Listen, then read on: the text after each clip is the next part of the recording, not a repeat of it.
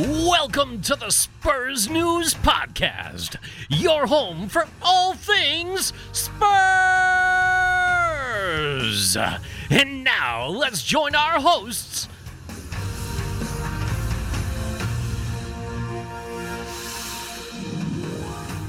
Hello everybody and welcome to the first Spurs News Podcast of 2020. I am Sam, delighted to say I'm joined by my partner in crime, it's Matt.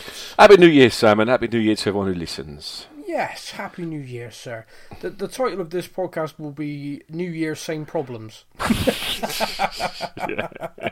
Just to bring the tone down straight away. New decade, same problems, I think might be all right. Yeah, that could be fair. But mate, before we get diving into that and depressing ourselves, how you doing?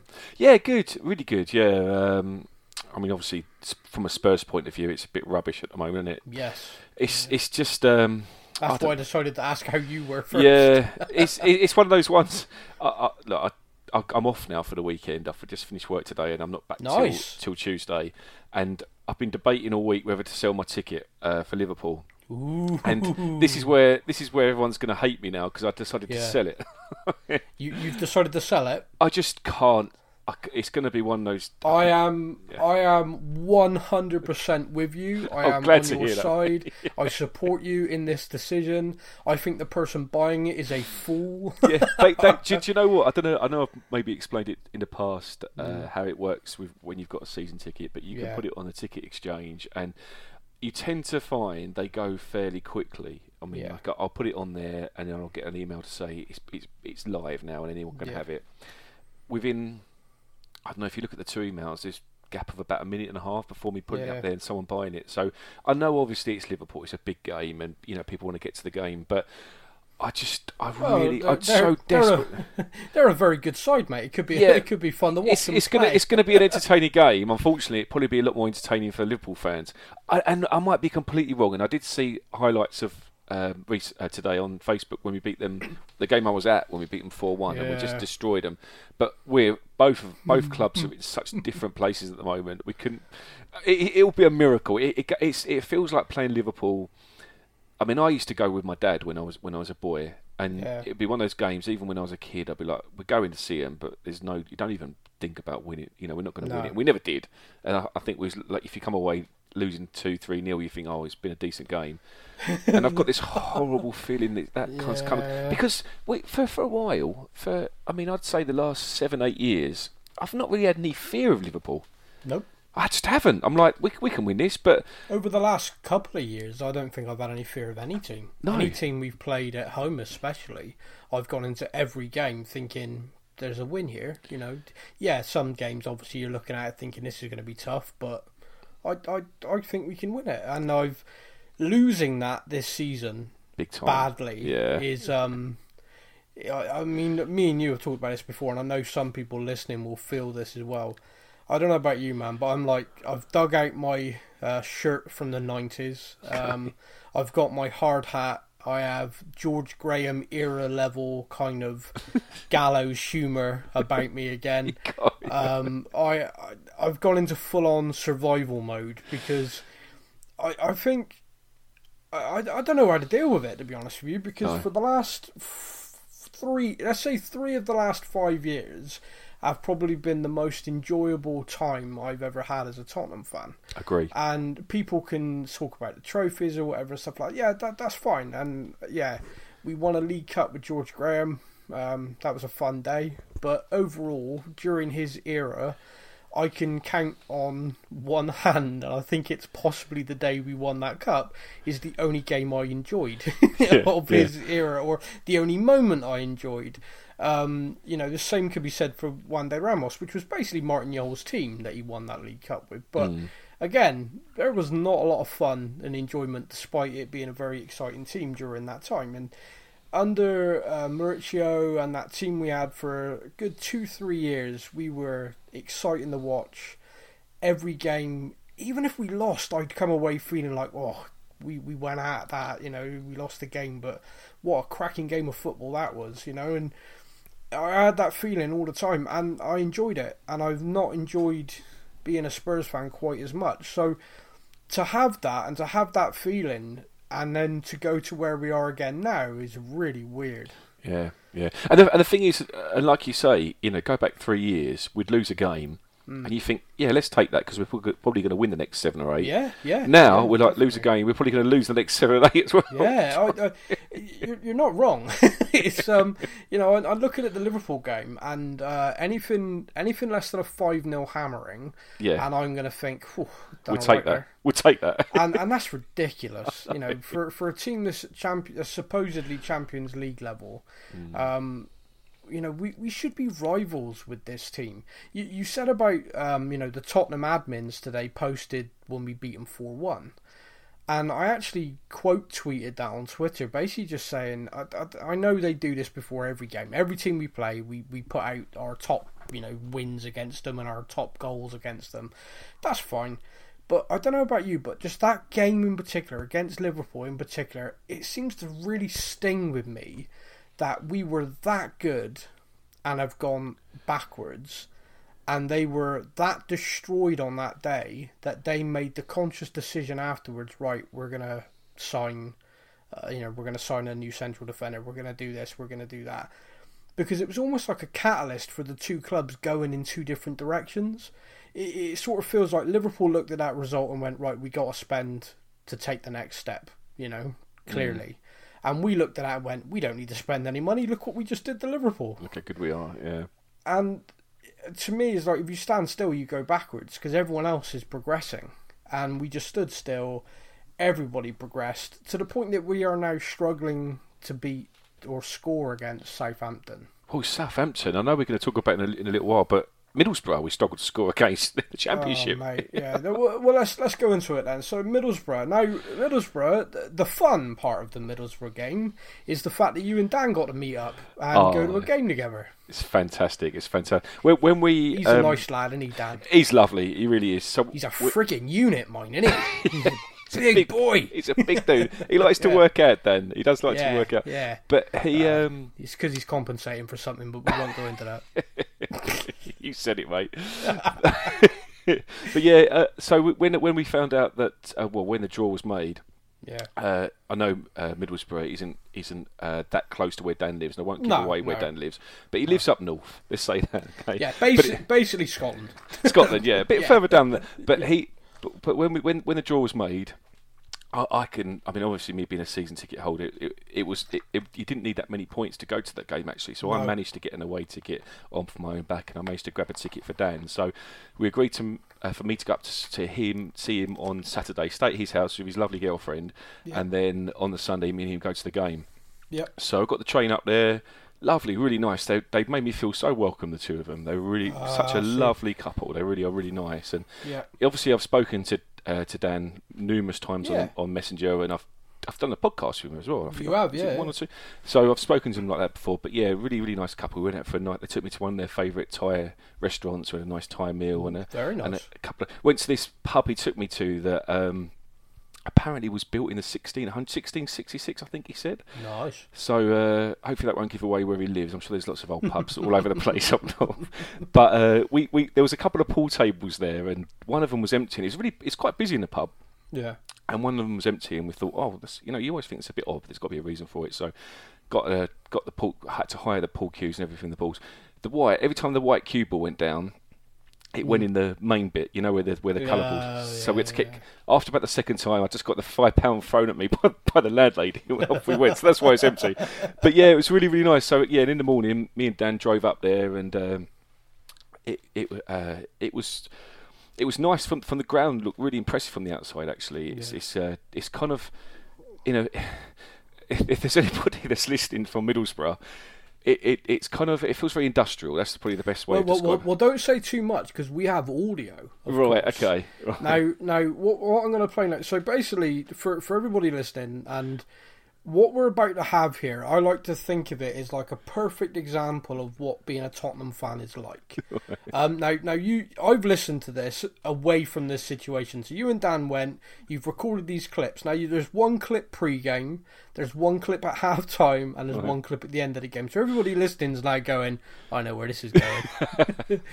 Now, this to me is just Tottenham fans in a bottle. Is perfect because it's optimism. it's what the hell, followed by, oh well, maybe next time it'll be better. I just love this. So this is clip number 1, and this is pre-game. So we're outside the Riverside Stadium, me and Dan. There's a nice little atmosphere brewing. I've zipped my coat up because we're in with the Middlesbrough fans, and I've got my Spurs shirt on. So I don't think they'll hurt me, Dan, will they? But I won't let them know that I'm here. Maybe before the match will be all right, but after. After we thrash them? Hopefully, yeah. See, this on coming back from a 1-0 crappy defeat from Southampton. This is the faith I like from Spurs fans, you know. I'm not as depressed as you are with Spurs at the moment. I'm still feeling confident. Yeah, I've never been to this stadium before. I know you haven't either, have you? But it's quite impressive from the outside. It felt like we was like walking through an industrial estate as we were walking to the stadium. But it's quite impressive, you know. We've got a statue of George Hardwick. I mean, I've never heard of him. I don't know who he is. No. Yeah. Obviously big in Middlesbrough. But yeah, what are your thoughts, Dan, before the game? I think we put out a strong team. We've just seen the lineup. It's good to have Sonny back. I think maybe 3-0. Yeah, I don't know if I'll go 3-0. 1-0. I don't even know where you're getting the nil from, to be honest with you, Dan. 3-2 more like, yeah. Right, so at the moment it seems like we're both full of confidence. So possibly we'll do a little recording if we're winning, maybe a bit later. Yeah. Right then. We'll get in the stadium. In the meantime, come on, you Spurs. Guys. So that was clip number 1. That was pre-game. You and Dan sounded pretty confident, mate. We was full of optimism, wasn't we? We recorded that. And you can hear the music in the background. So opposite, there's the gates to the entrance to the Riverside, and it looks like it doesn't belong there. So it's probably, from what I can gather, they've taken the entrance to the old stadium and just put it in front of the new one, and it kind of looks really out of place. But it's Makes sense. yeah, I guess so. But it's like it reminds me of the gates, you know, when in our old stadium, the gates of Bill Nicholson, that Bill kind of thing, you know. But opposite that, they've got like a open tent, and all the home fans are drinking, and we was kind of standing in amongst them. Yeah. And Dan was like, "Should we go and have a beer in there?" And I'm like, I don't know. I'm wearing my colours, but under my jacket, and you're not wearing any. But you'd probably get away with it. I mean, like if you went in there, you could say you was a Middlesbrough fan, but I'm not getting away with it, mate. As soon as I open my mouth, I'm in trouble, you know. So we kind of stood at a little bit of a distance, and then at a point where we went in the stadium. But yeah, where we made that first recording was outside the stadium, taking it all in, and. Yeah, feeling the optimism as you do as Spurs fans. Yeah, I like that. I mean, Dan was very optimistic. He went 3-0. I feel Dan's arc during this game was far more drastic than yours. I feel you've been to a few more games recently. You knew what was coming. You had that kind of. You said nil, like they're not going to score against us. What kind of lunatic are you? It's an age thing, Sam, because it is. He's only in his mid-20s, bless him. And listen, he hasn't experienced the misery that you and I have experienced. Oh God, no. Poor kid. So now this is what I like. Okay, so this now I'm going to play clip 2. Now this is half-time. Now half-time is 0-0. So it's not like we're getting thumped. Or is it 1-0 at half-time? No, it was 0-0 It was at half-time. 0-0, yeah, they scored just after. Yeah. See how quickly I try and forget these things? So it's 0-0 half-time, and this is you guys at half-time. So it's half-time. What are your thoughts, Dan? Not much to write home about, to be honest, that first half. Lack of creativity, lack of bodies getting forward. We need some change. We haven't really seen much, have we? We're a bit gutted as well because we're behind the goal that Tottenham were attacking in the first half, so we've missed our opportunity to see Sonny knee slide in front of us, you know. But hopefully from the distance we'll see us score a couple of goals in the second half. Who do you want to see in the second half? What substitutes coming on? Yeah. Well, I don't know. I mean, what do you say? Parrott was on the bench. Yeah. Why don't we bring him on? Yeah. You know, bring on another attacker. Give him a chance. Yeah. Yeah, they've got. I mean, they're as per usual with Championship sides. Their centre backs look like about 7 foot compared to most of our players. You know, so I think we're gonna need that skill, aren't we? You know, to kind of break them down and maybe have another striker on the pitch. I don't know. Someone to play off, someone to get involved, actually get on the ball a bit, because really there's been a lack of options up front. Yeah. Well, anyway, we've got another half. Let's hope at full time we're a bit happier. Eh? Yeah. Come on, you Spurs. Okay, so the optimism, or the pre-match kind of the pre-match bounce, as I'd call it, the kind of joy is gone. You've had 45 minutes of watching.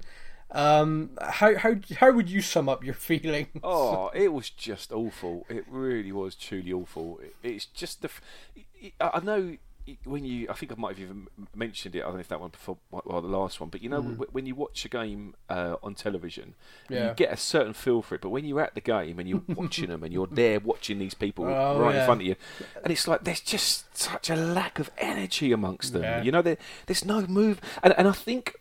Funny enough, I was reading an interview today that reminded me of the game with Ryan Sessegnon, and he's come out and said that Mourinho has told him to be more aggressive and take more risks, and I felt like the way Sessegnon is at the moment kind of sums up the squad, sums up the team, the way we're playing, where you're seeing the pockets, you're seeing like if the movement can be made. We'd break these teams down. We'd scare the life out of them, but it almost looks like they're just frightened to do it. It's that kind of that fear of if it goes wrong, we're gonna get the moans and groans. And I'd prefer it if they made the runs and are slightly offside, or kind of take the risks. It just we look too timid at the moment. We look too frightened to make mistakes. The whole atmosphere around the club is one of being afraid of making a mistake, being afraid of. And this is really left field, but I want your opinion on this before we move on to clip 3, which I've titled "Poor Buggers." The really, really random. Okay, this is a really off the wall thought. Do you think that the fear of making a mistake, the kind of "oh no, I can't do that," I just got to play it safe, could be related to the Amazon documentary, where everything they're doing from training to arriving to doing it is under a microscope, and so they have that constant feeling of being watched to the point that they've gone out on the pitch and it's like this, oh no, I'd rather pass it back than lose the ball, I'd rather do this, oh no, I'll wait here, I'm not going to run in behind, what if I'm caught offside, I don't want to be getting shouted at in training in front of the Amazon people tomorrow. Yeah, I mean, you've seen the documentary on Netflix, the Sunderland one. I have, yeah. I've seen that. I've seen the Man City Amazon one as well. I haven't watched the Man City one, I've got to admit, but I have watched the Sunderland one. I know there's one moment in it where Carl Walker's going to Carl Walker, and whereas I personally think he should have had a new asshole ripped out of him, Pep's quite nice to him. Oh, really? I was really quite disappointed. Nicer than I would have been anyway. Yeah, full on. You cost us 50 million quid, you jackass. I was going to say it's weird. To me, it's just a really strange thing watching us right now. Yeah, I was going to say, because with the Sunderland one, as you watch it, because I don't know if you've seen this, but you get clips on Facebook. I presume it's, if I can remember right, from the official Tottenham page, and they show like goals from all these different angles. Like you see them from on the ground and stuff. And I remember from watching the Sunderland documentary that you didn't watch many of the games as you watch them normally. You're kind of watching them on the ground, and it feels almost like you're there, like you're on the coaching staff and stuff. So from that point of view, you may have a point, because the players, if they make a mistake, you can imagine then the cameras zooming on them with their heads down, and they're the focal point, and I appreciate that they're used to being on television and they're used to fame and stuff, but this is a documentary that's kind of focusing on the squad and focusing on individuals with constant interviews as well. So they've got access to them. They do training on, certainly they play Saturday, they do training on the Monday. You can just imagine the feeling of like finishing training and like, oh right, so in the game Saturday you made 15 errors. How do you feel about that? Yeah. What? I mean, don't get me wrong, mate. I don't know how that's going. It just feels like there's something, and I can't put my finger on it. Because last year we looked fatigued and really run down, and I think everybody looked at it and went, well, the World Cup, everything, you could see that we just completely ran out of steam. We needed reinforcements. We didn't get it. We all just knew it, and we kind of limped over the line, but made the Champions League final somehow, and it made it okay. This season, there's no reason at all for any kind of fatigue. There's no reason at all. If anything, they're now got an easier training routine as well. But there's just something wrong, like something systemic, like half the squad aren't talking to the other half or something. Who knows? Weird. It's so weird. Really like, weird. Dan, me and Dan spoke about it at the game. It's like what is it? Why? Yeah. How have we become like? Because you said earlier, didn't you? You know, like 3 years ago, that club. What's changed? Yeah. Why have we gone backwards? Now I do want to play clip 3 because, like I said, this to me is like Tottenham fans in a bottle. The pure optimism of one. I say almost like the kind of pleading with the football gods in 2 of please let the second half be better. We came all this way. I can't believe I'm freezing cold in this damn stadium for this. Stood next to a statue of someone I don't know who he is. Right, Yeah. so here is clip 3. Right, so the game's just finished. Just leaving the ground now. 1-0. Not the result we wanted, but probably a fair result, Dan, wasn't it, after that game, that performance? Mate, it was such a drab game. There's lack of anything really from both teams. The way they were conceded was awful. I think the substitutes, Lo Celso came on, did really well, I thought. Created basically the move for the goal. 1-1's probably about fair, but I don't think anybody wants a rematch. Yeah, I mean, to be fair, it's another game I'm happy to get at the new stadium, but I would rather have come away with a win. But it's something weird is going on with us. I mean, it's been going on for a while now, isn't it? But we just seem so flat, so lacking in energy and desire, and it's so knowing that we can play like that. And when you see like teams like Liverpool, you know, who just come out of the traps every time. Why can't we do that? Where is that? Where is the energy? You know, the desire. Intensity there. No. No intensity. There's no creativity. We need to sell some players and buy some. I think it's time to get rid of the deadwood. Yeah. But you know, we didn't lose, and that's what I'm trying to take out of it. Anyway, on that note, we'll say goodbye and on to the next one.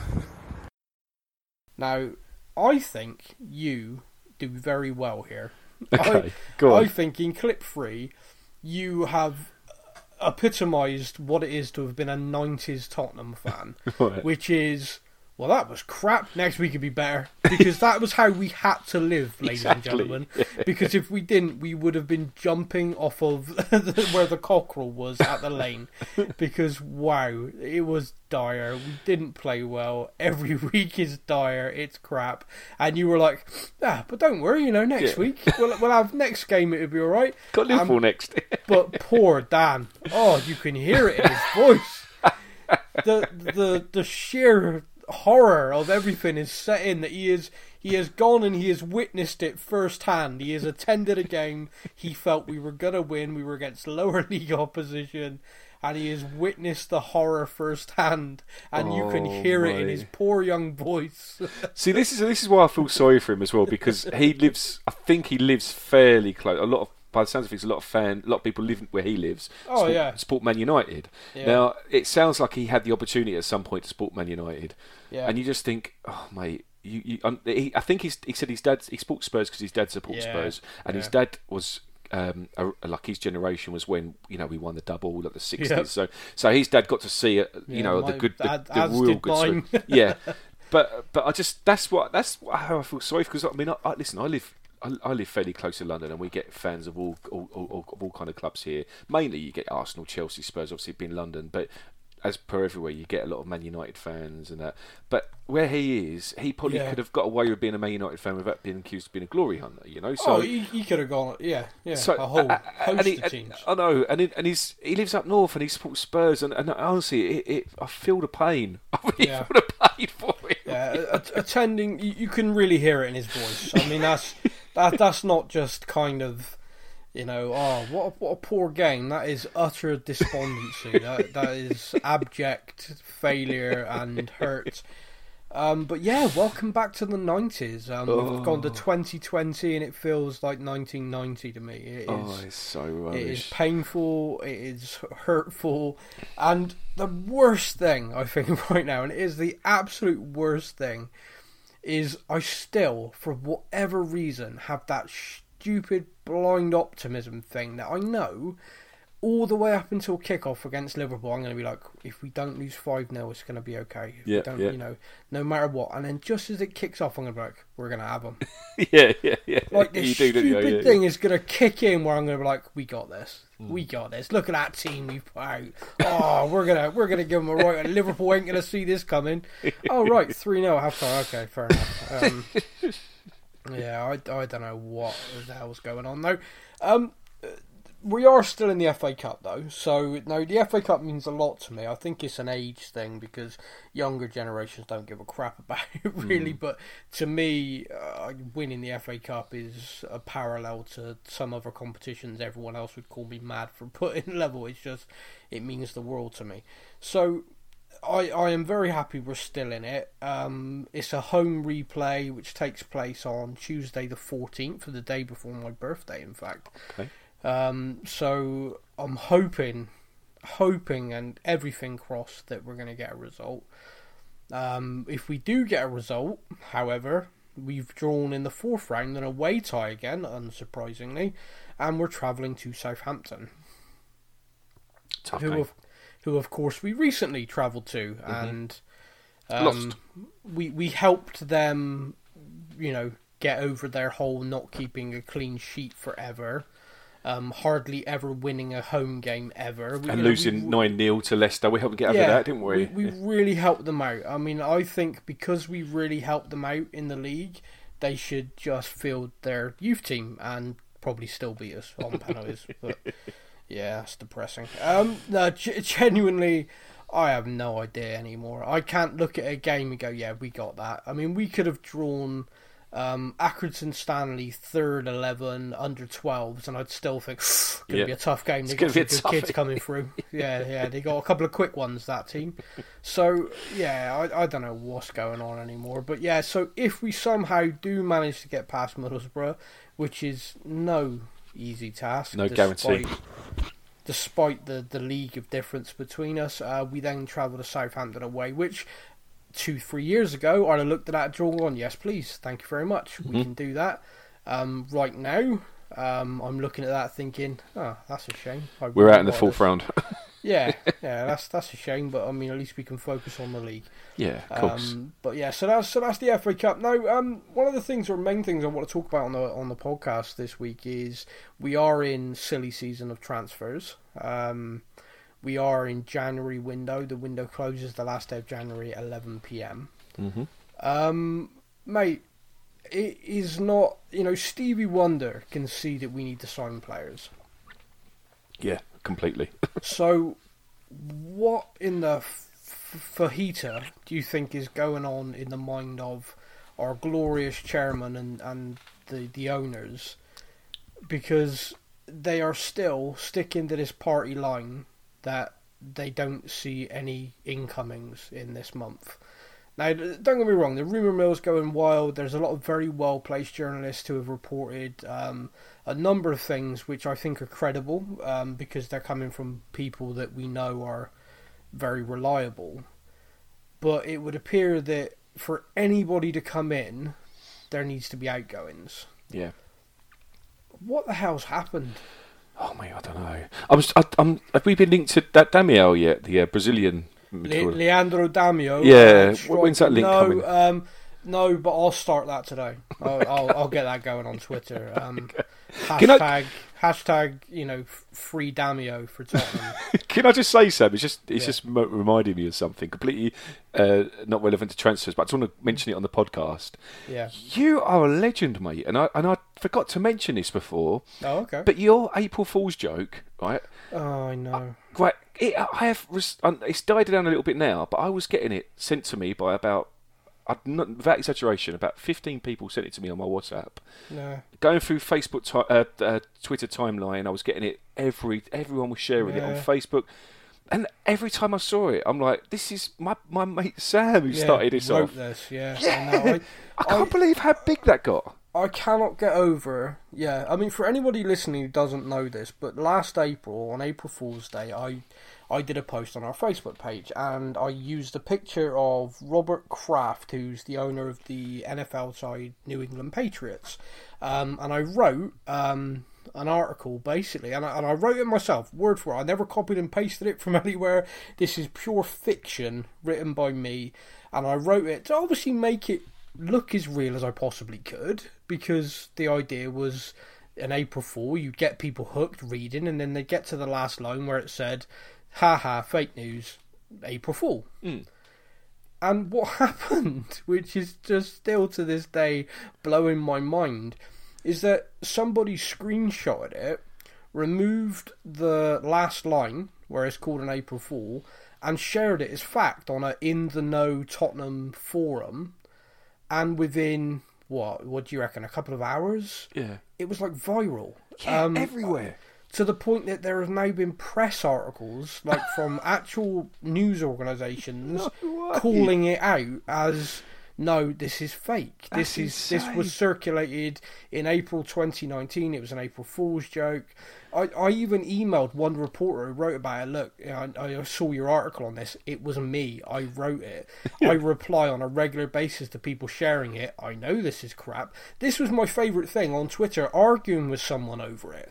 And I'm like, mate, I wrote it. Look, here's the original draft of it. And he's going, no, fake news, mate. This has come from a top in the know. And I'm like, no, it really hasn't. I wrote the damn thing. I know it word for word. You want to know why? I wrote it. I had to go back and find the post. And by the way, scrolling back through posts on Facebook is a time-consuming thing. Yep. But I went all the way back to April so I could actually take a screenshot of the original version with the April Fool's Day not cropped out. Yeah. Showing the date and everything, and that was the only way this guy would believe me. It's insane. It's ridiculous. It's like I'm arguing with someone that a story... And what makes it worse is the story had a date on it. Yeah. And it said in the text that, something will be announced next week because the Kraft family are meeting with Daniel Levy, etc.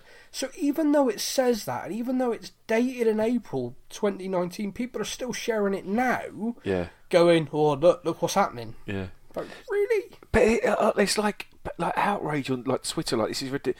And I'm like, I know who wrote this. I know who wrote this, and it's not real. Yeah, well, that was the other thing, is people getting really aggravated about it. Like, what asshole made this up? I'm like, it's an April Fool's joke. I know, chill out, It's dude. it's not like I wrote this and shared it like, haha, I fooled everybody. The asshole who cropped the April Fool's bit off and shared it, that's the asshole. Yeah, exactly, yeah. But, oh, dear. Yeah, so if you ever do see that, it's about the owner of the New England Patriots buying Tottenham Hotspur. It's completely made up, and I know it's completely made up because I made it up.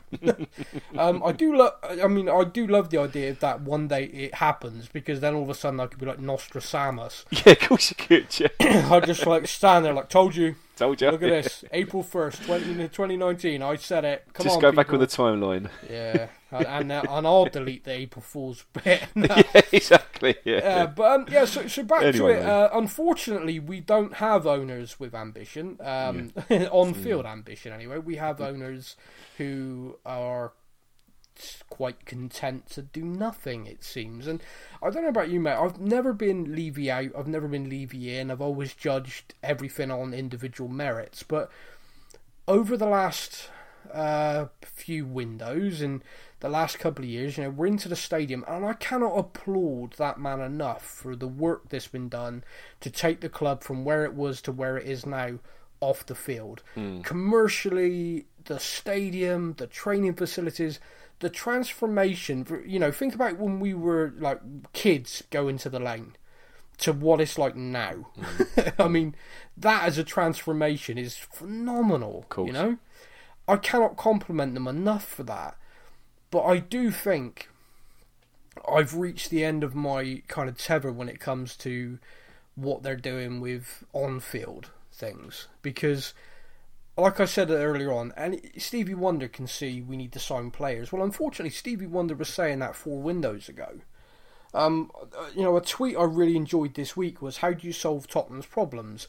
And it was, number 1, sign a destructive defensive midfielder to replace Wanyama and Dyer. Mm-hmm. Number 2, sign a right back who can defend and provides dynamism going forward. Number 3, work out time travel, go back 4 windows and do it then. Yeah, exactly. Yeah. And you're kind of like, yeah, I cannot argue with that at all. Oh, before I forget, the funniest transfer story I've heard, I put this on our page yesterday, so you'll know this. The funniest, and don't get me wrong, every day I'll try and find the funniest one and I post it to our little Spurs chat because I crack up reading them all. But my favourite one at the moment is that clubs aren't signing Victor Wanyama because of a rumour he's in his mid-40s. Seriously? Yeah, did you not read this? I put this yesterday, yeah. So basically there's been this rumour going around it. The club have discovered that he's lied about his age and he's actually 45 years old, and that's why he's completely broken down.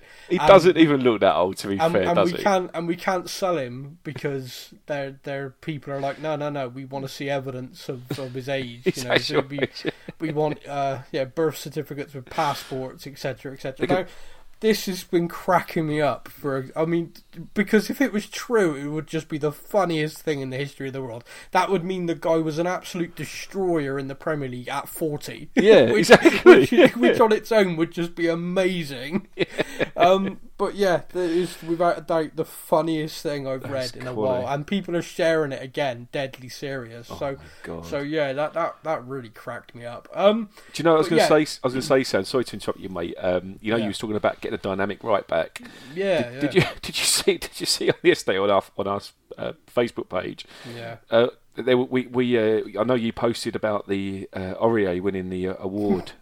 Yeah. Right, I posted that and just sat back and waited. Here we go. So for anyone that's not aware, Aurier was it the African team of the year? Yeah. So 2019 African Nations AFCON, I think it's called.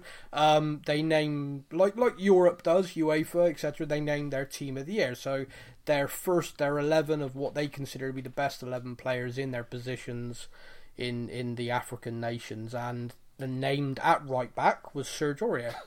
So obviously, like you said, you sat back and just watched the comments, and one chap has put on there, "Oh, this is meant to be a Spurs page. We're meant to be congratulating him," and I just put on there, look, it doesn't make you less of a Spurs fan if you just saying that he's crap, right? You can be a Spurs fan and say, how the hell was one of our players won that kind of award? I understand his point of view that you need to get behind the team, get behind the score, congratulate them and everything. But at the same time, you are entitled to go, what the actual?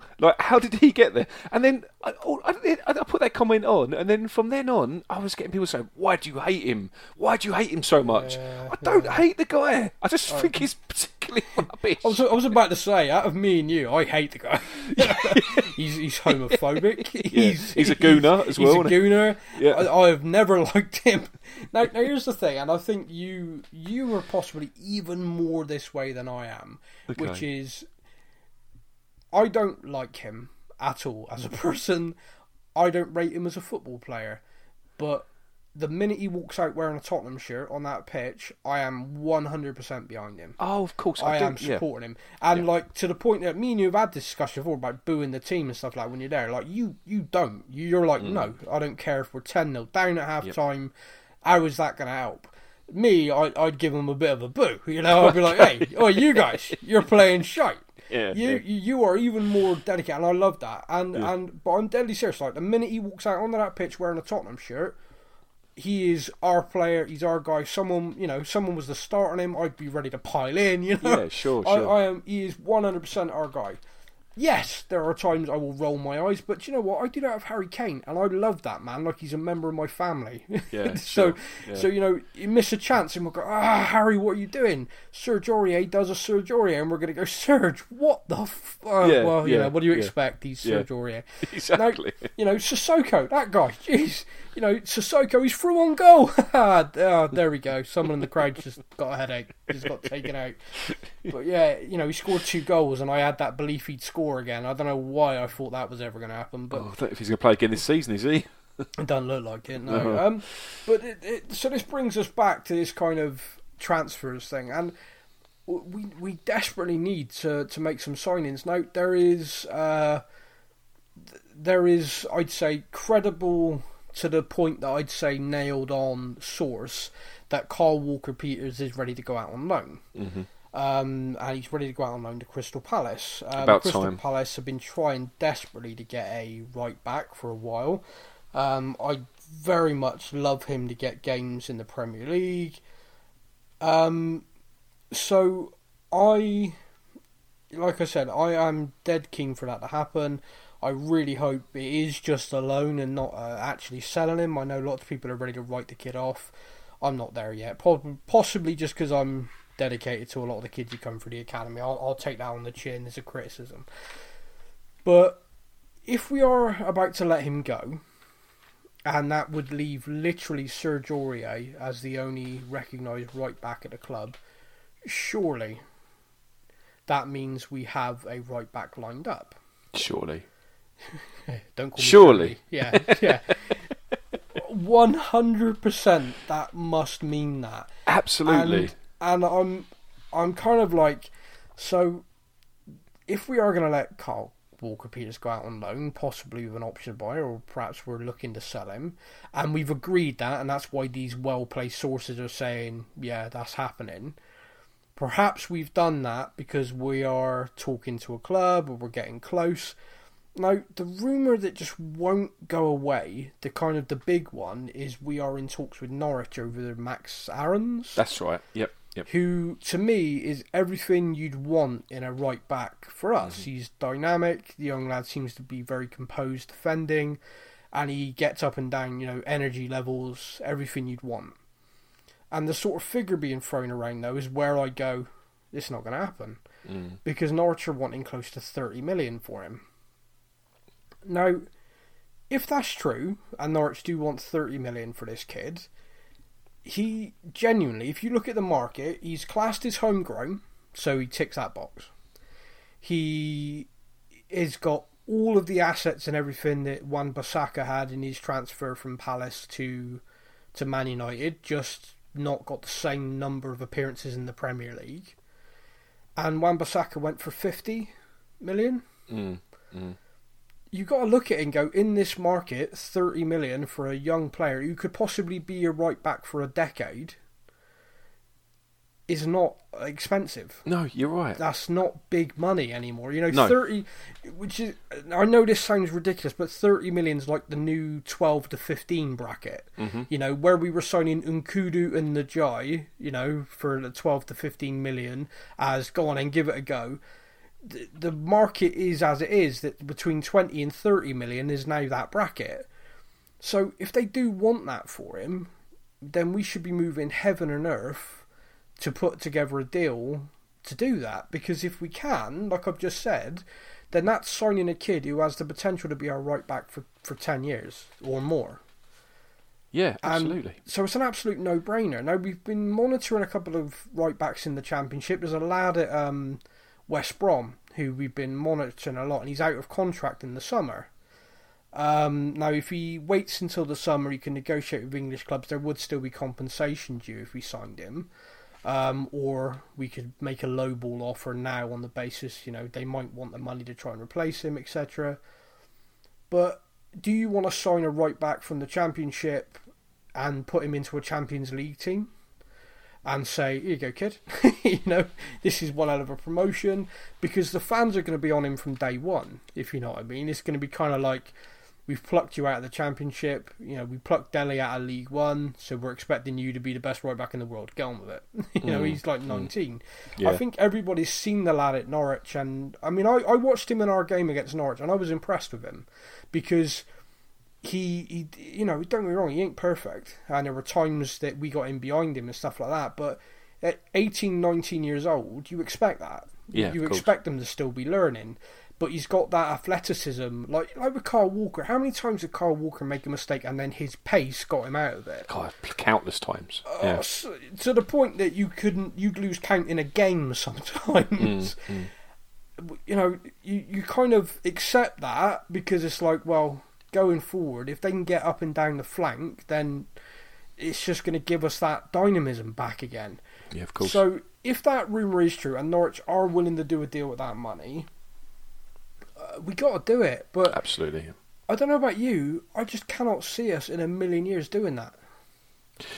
because of the figures involved. Which to me, the market has moved on, and those figures are where the market is for this type of player. But I could just, Daniel Levy offering him 10 million plus a Jermaine Genius bobblehead doll. It just it's the problem, isn't it? With Levy, and I've said this lots of times before.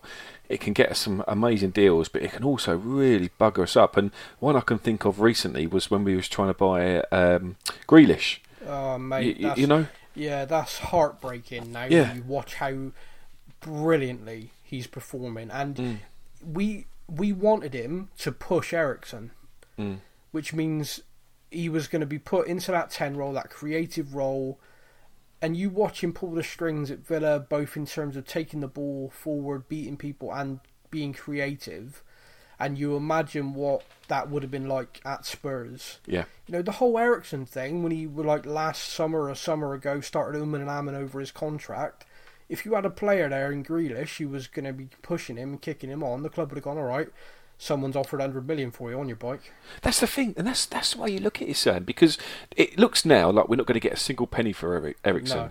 Right, Yeah. So what was the difference in how much we was haggling for Grealish? Was it 5 million, wasn't it? Oh, mate, it's worse than that, because we could have done a deal for 20 million for him early in the window, because they had real financial problems. They were in breach of FFP rules because of the wages they were paying to try and get promoted, and then they didn't. They had John Terry on their books and stuff like that to play at the time. And so they said, look, 20 million, you can have him. We offered 12. God's sake. The following week, whilst they were like, no, we can't take 12, we want 20 million for him, the player was ready to sign. The player's ready to go. His agent's done the deal. Everyone's ready. They just need us to meet the asking price. The following week, they get investment. New people come into the club, they put investment in the club, and they turn around to Tottenham and said, no, it's 40 million now. Yeah. And what's he worth now? I mean, No. he's becoming an established Premier League player now, isn't he? So Well, the last day of the window, we went back in at 25 million for him. So if we were willing to go to 25 for him, early in the window, this is the thing, early in the window, 20 million, he would have been ours. He'd have had the pre-season. It would have been... It's just like, these things are where we are failing miserably, and it's not a new thing. It's something that is just getting worse the more you accumulate windows. Like, every window that passes, there's another one or two players. In the last window, it's Paulo Diablo from, and I'm probably saying his name terribly wrong, sorry. Juventus guy. Yeah, you know what I mean, Argentinian. Yeah. What a difference maker he's been for Juventus this season. He is a phenomenal player, a talent, a match winner, who, to be quite honest with you, would have replaced Lucas in our team. We had offers for Lucas on the table for about 30 million from different clubs, Italy, all around Europe, one in Spain, and Mauricio Pochettino was willing to let him go to bring this lad in, and we were haggling over his image rights. And again, into the last day of the window, we were finally willing to pay what they asked for, but by that point, Juventus said, no, we ain't got, this is just not going to happen. This is look, and again, this is something again that I'm repeating, so apologies that I'm saying the same thing. Yeah. But the problem with Levy is his business acumen doesn't suit football. No. It just doesn't. It's like he's clearly a very successful guy, which is how he's got to where he's got to. Because obviously he's the head of the company that owns us, not the it's not like Alan Sugar. But I think it's actually the fact that it was successful for a few windows, which is what has cocked us up now. The kind of brinkmanship, waiting to the last minute. He did yield good results for a few windows. Yeah, Van der Vaart. I mean, that's stuff like that. result, yeah. He did yield in results, but then every other chairman in Europe, let alone England, went, "Oh, we're not playing that game anymore. No, we know what you're going to do. We know that you're going to lowball us until the last day of the window, and then you're going to come along." And also, agents know. So agents will go, "Oh, ignore it." Ignore Tottenham because they don't do anything seriously to the end of the window. And then if they really want you, because that's the thing, if you're a football player and a club says, we want you, we want you at this club, and you're selling, and the club you're at go, yeah, we'll sell you for 20 million, and then we offer 10. Yeah. Like, well, do you want me or not? Yeah, exactly. Yeah, exactly. 20, best will in the world, guys. 20 million for me is a bargain. And Jack Grealish is the example of that. Homegrown, would have been in our team for 8 to 10 years, has a great personal relationship with Harry Kane and a number of the Tottenham players that he's played with at England academy levels. He is experienced that for his age beyond belief, because he was playing in the Premier League at like 17 with Villa before they got relegated. He's had his kind of ups and downs, but seems to be completely focused on football now. It was a no-brainer, and we didn't. And you watch him play now, but it's not alone. James Maddison, we could have signed him for £5 million. Look at what he's doing at Leicester, and we turned that down. There's so many examples, but like I said, every window, it's got to the point where it feels like there is at least one player where we go, okay, you can add him to the nearly signed team. Yeah. And with every one, the story eventually comes out of, oh, well, it would have happened if. And it is always the haggling, and it's always the brinkmanship of trying to let it go to the last minute to push the deal through. And it cocks everything up. Mauricio Pochettino constantly said, it cocks me up for training.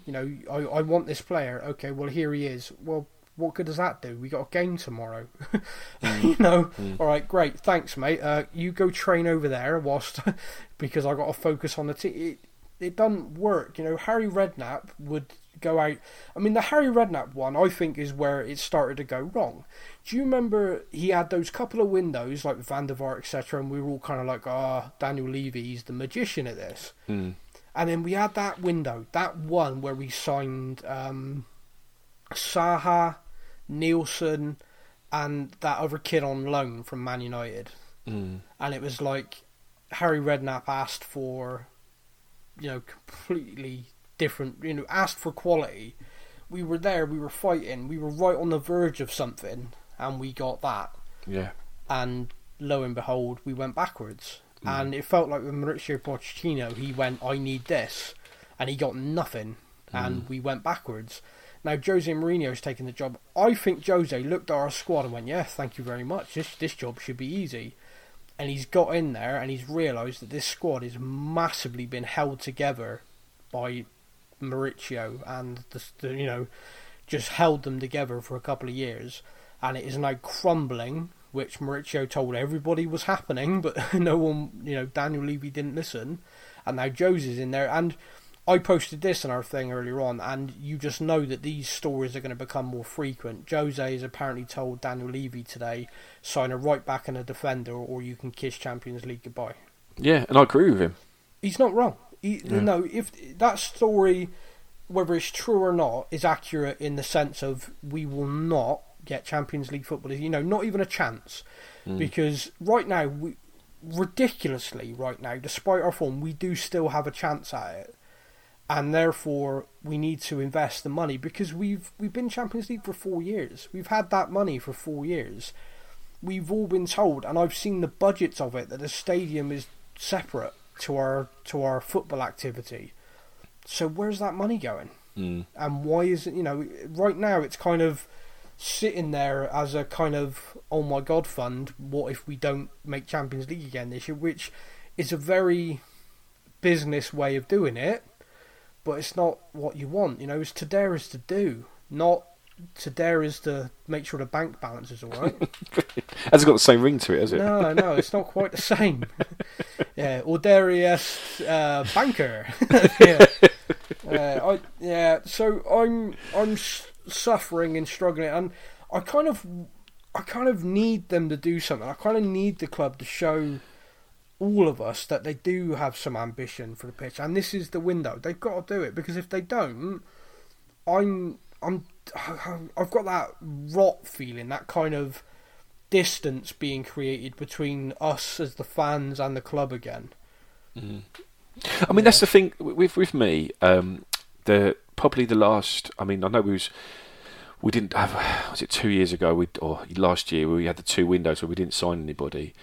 But normally with me, I'm kind of like, with the January transfer window, I'm fine with us not doing anything. Well, in the past, in the past, written it off pretty much. Yeah, but I'm fine with it. I mean, I've got a good team. What if we can't find anyone that can improve the squad? Then there's no point signing anybody. Yeah. But I've come to the realisation now that you have to sign players, even if they're at equal quality to who you've got, to refresh the squad. And I don't know if it's you that mentioned to me or somebody mentioned it to me recently with Ferguson. Yeah. And Ferguson would do that, he would always refresh his assistants, wouldn't he? So he'd always he'd refresh his assistants every so often, and also he'd get rid of big players like Yapstam, Beckham, those kind of big players. He was happy to do that to refresh the squad. And I mean, you look at again, I can't remember where it was posted, but someone put a team lineup against. Possibly it might be. I can't remember who it was, but it was matching the 2015 season. Yeah. And I think there was one player different in that 11, which I think was like Carl Walker at right back. Literally one player different to who we've got now. We just haven't refreshed the squad, and it's so frustrating. And this window. How many times have we said that this window is so important to us? It's massive. But it doesn't feel. And I appreciate it's only the 9th, but I don't know. It just feels like nothing's going to happen. Yeah, well, this is it, and this is the kind of the feeling that we all have. This is this kind of resigned feeling of we know he won't spend the money that's needed. So what's the point in even dreaming about it? What's the point of even thinking about it? You got Chelsea up the road with their ban lifted, ready to spend 200 million because they're worried that when that ban gets looked at again, they're going to give them another 2-window ban. They're going to spend while they can. I mean, for God's sake, Arsenal have been Europa League for 3-4 years, and they've outspent us so far. That again, it just screams. Now, don't get me wrong. I know for a fact, because the financials are out there, and anyone can look this up. If Arsenal don't make the Champions League this year, they might well have a problem because they have gone for it, which is fine, and you've got to applaud their ambition for trying. But we wouldn't be in trouble if we went for it. Like if we spent 100 million on 3 players in this window, we'd be fine. Yeah, I agree. And the financial information's out there. Anyone can look it up. You could literally spend that, recoup nothing, not make the Champions League, and the club would still be fine next season financially.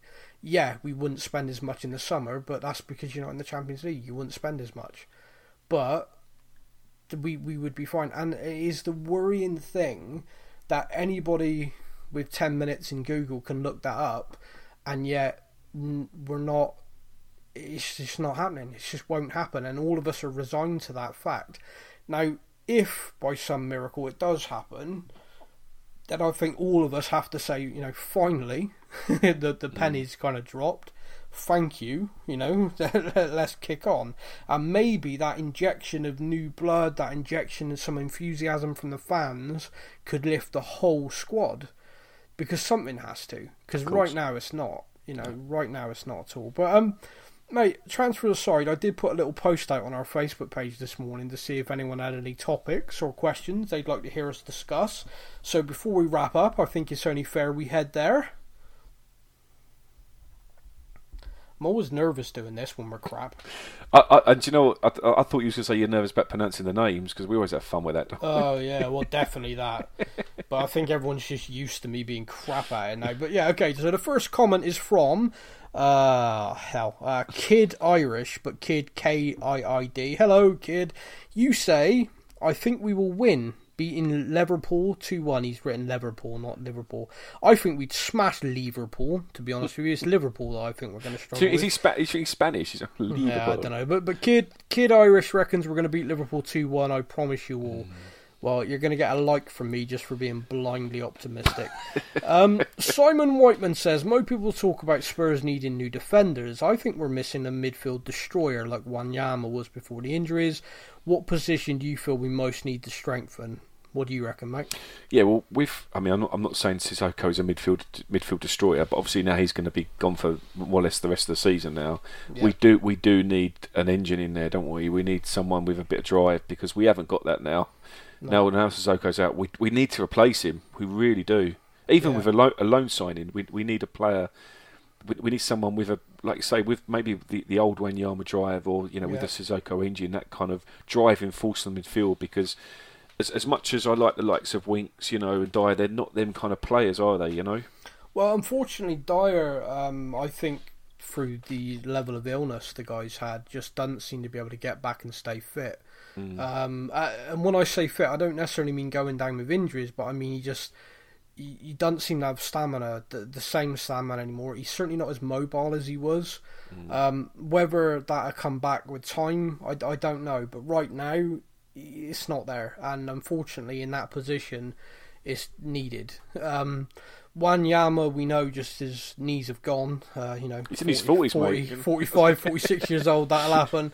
But it is a Wanyama-esque player that I'm calling out for above everything. I'd put up with Serge Aurier for the rest of the season if we put a defensive midfielder in there, because I genuinely believe you put a proper defensive midfielder in there, our defensive issues our defenders will suddenly start getting praised again. It is no coincidence that Toby and Yan were the best defenders in the league when Yama was in front of them at his best, and Dyer was in front of them at his best.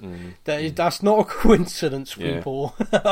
And you want a player like Ndombele in there to have a guy next to him who's going to sit and hold, the sort of guy who gets a nosebleed if he goes over the halfway line, like, oh no, what's this, so I don't do this. You want a guy there who's going to cover the fullbacks, who's going to destroy, break up play, and give the ball to Ndombele, who's going to take it forward, and that's what we want, that's what we need. I think I mentioned this to you, didn't I? Now that the training regime's not as strenuous as it was under Pochettino, let's get Dembele back. Let's have him back. I mean, bring him back. Please. He ain't a destroyer though. He ain't that guy. But I love Dembele. Well, maybe not though. Maybe don't tarnish the memory, because just before he left, he was not good. Michael Joseph says, "How do you think we'll fare against Liverpool Saturday? I'm feeling a draw." I think Michael's smoking crack. No, yeah, I'm what joking. is it with all this positivity? Yeah, it just does Michael, love your positivity. I'm feeling a 4, possibly 5-0 defeat, personally. If we're lucky. And that's me being positive. Stefan Cruz Alvarez, also known as Step In Super Sub Stefan, says, let's start the year off positive. Oh, I've screwed that, mate. Sorry. Who do you think we need to loan out for the rest of the season to give a good starting block for next season? So basically, any youth or fringe players do you think should go out on loan now? Do you know what I was going to say as well? I didn't get a chance earlier, but you were saying about Kyle Walker-Peters going out on loan to Crystal Palace. Yeah. Now, this is me just clutching at any straw of hope, but do you think it may be a sweetener for a certain Zaha coming the other way? The only thing I'm going to say about that, because I died on the we should sign Zaha hill a couple of years ago. I died. It was terrible.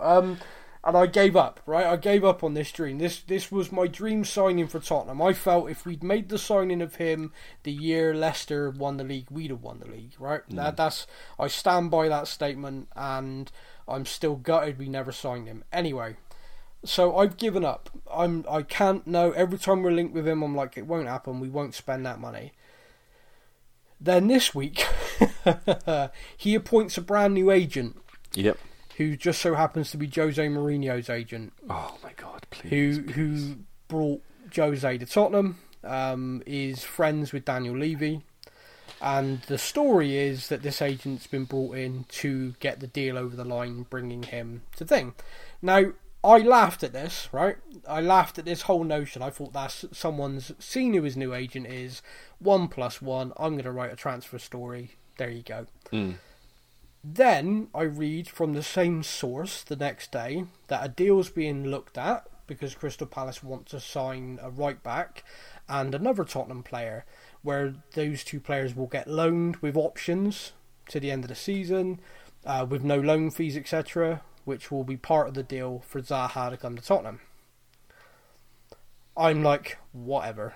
These deals never happen. You know, the big player swaps, like, oh, we'll have 2 of yours, you have 1 of ours. No, that's nonsense. That's playing FIFA, that's playing Football Manager. Doesn't work. Real life, doesn't work like that. Shut up. This guy's full of it. Then, probably an hour after reading that story, someone who I know and trust messages me, Kyle Walker-Peters going to Palace on loan. And I'm like, I believe. The stars are aligning, Sam. I now believe again. So, unfortunately, what a story I felt was dead and a situation I thought I was over, I'm not. Clearly. We should sign him, and I believe again, and yes, it's going to happen. Never in a million years. Love it too, but won't. I can't keep doing it. Don't go there. Don't go there.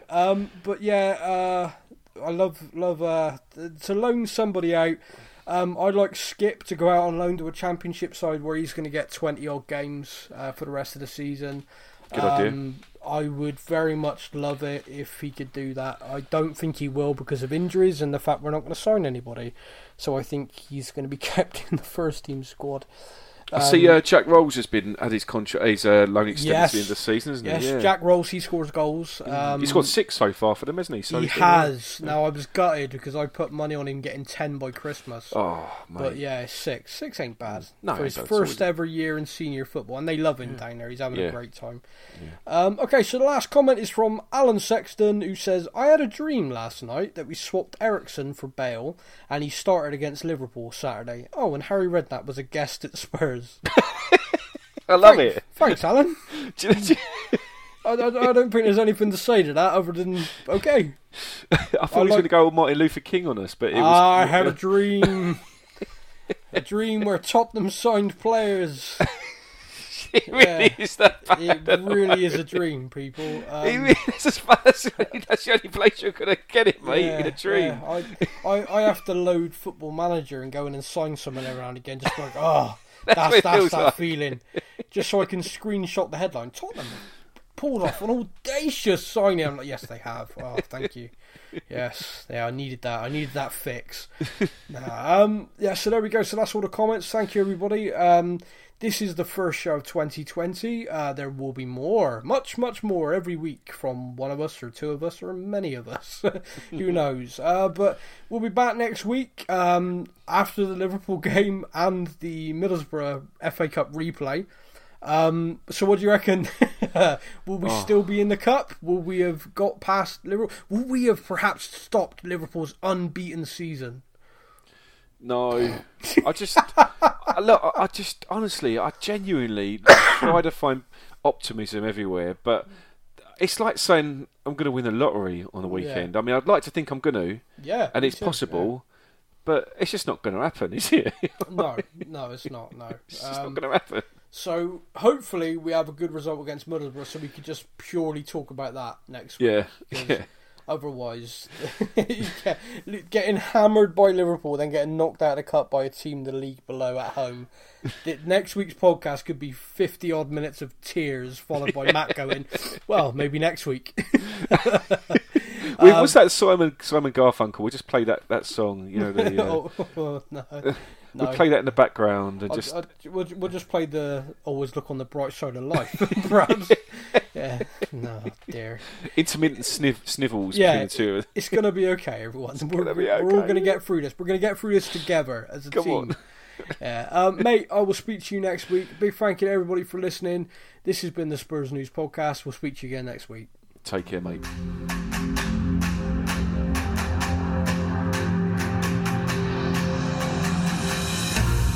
Thank you for listening to the Spurs News Podcast. Be sure to join over 50,000 other Spurs fans on our Facebook page at Spurs News. Until next time, come on, you Spurs! And remember, to dare is to do.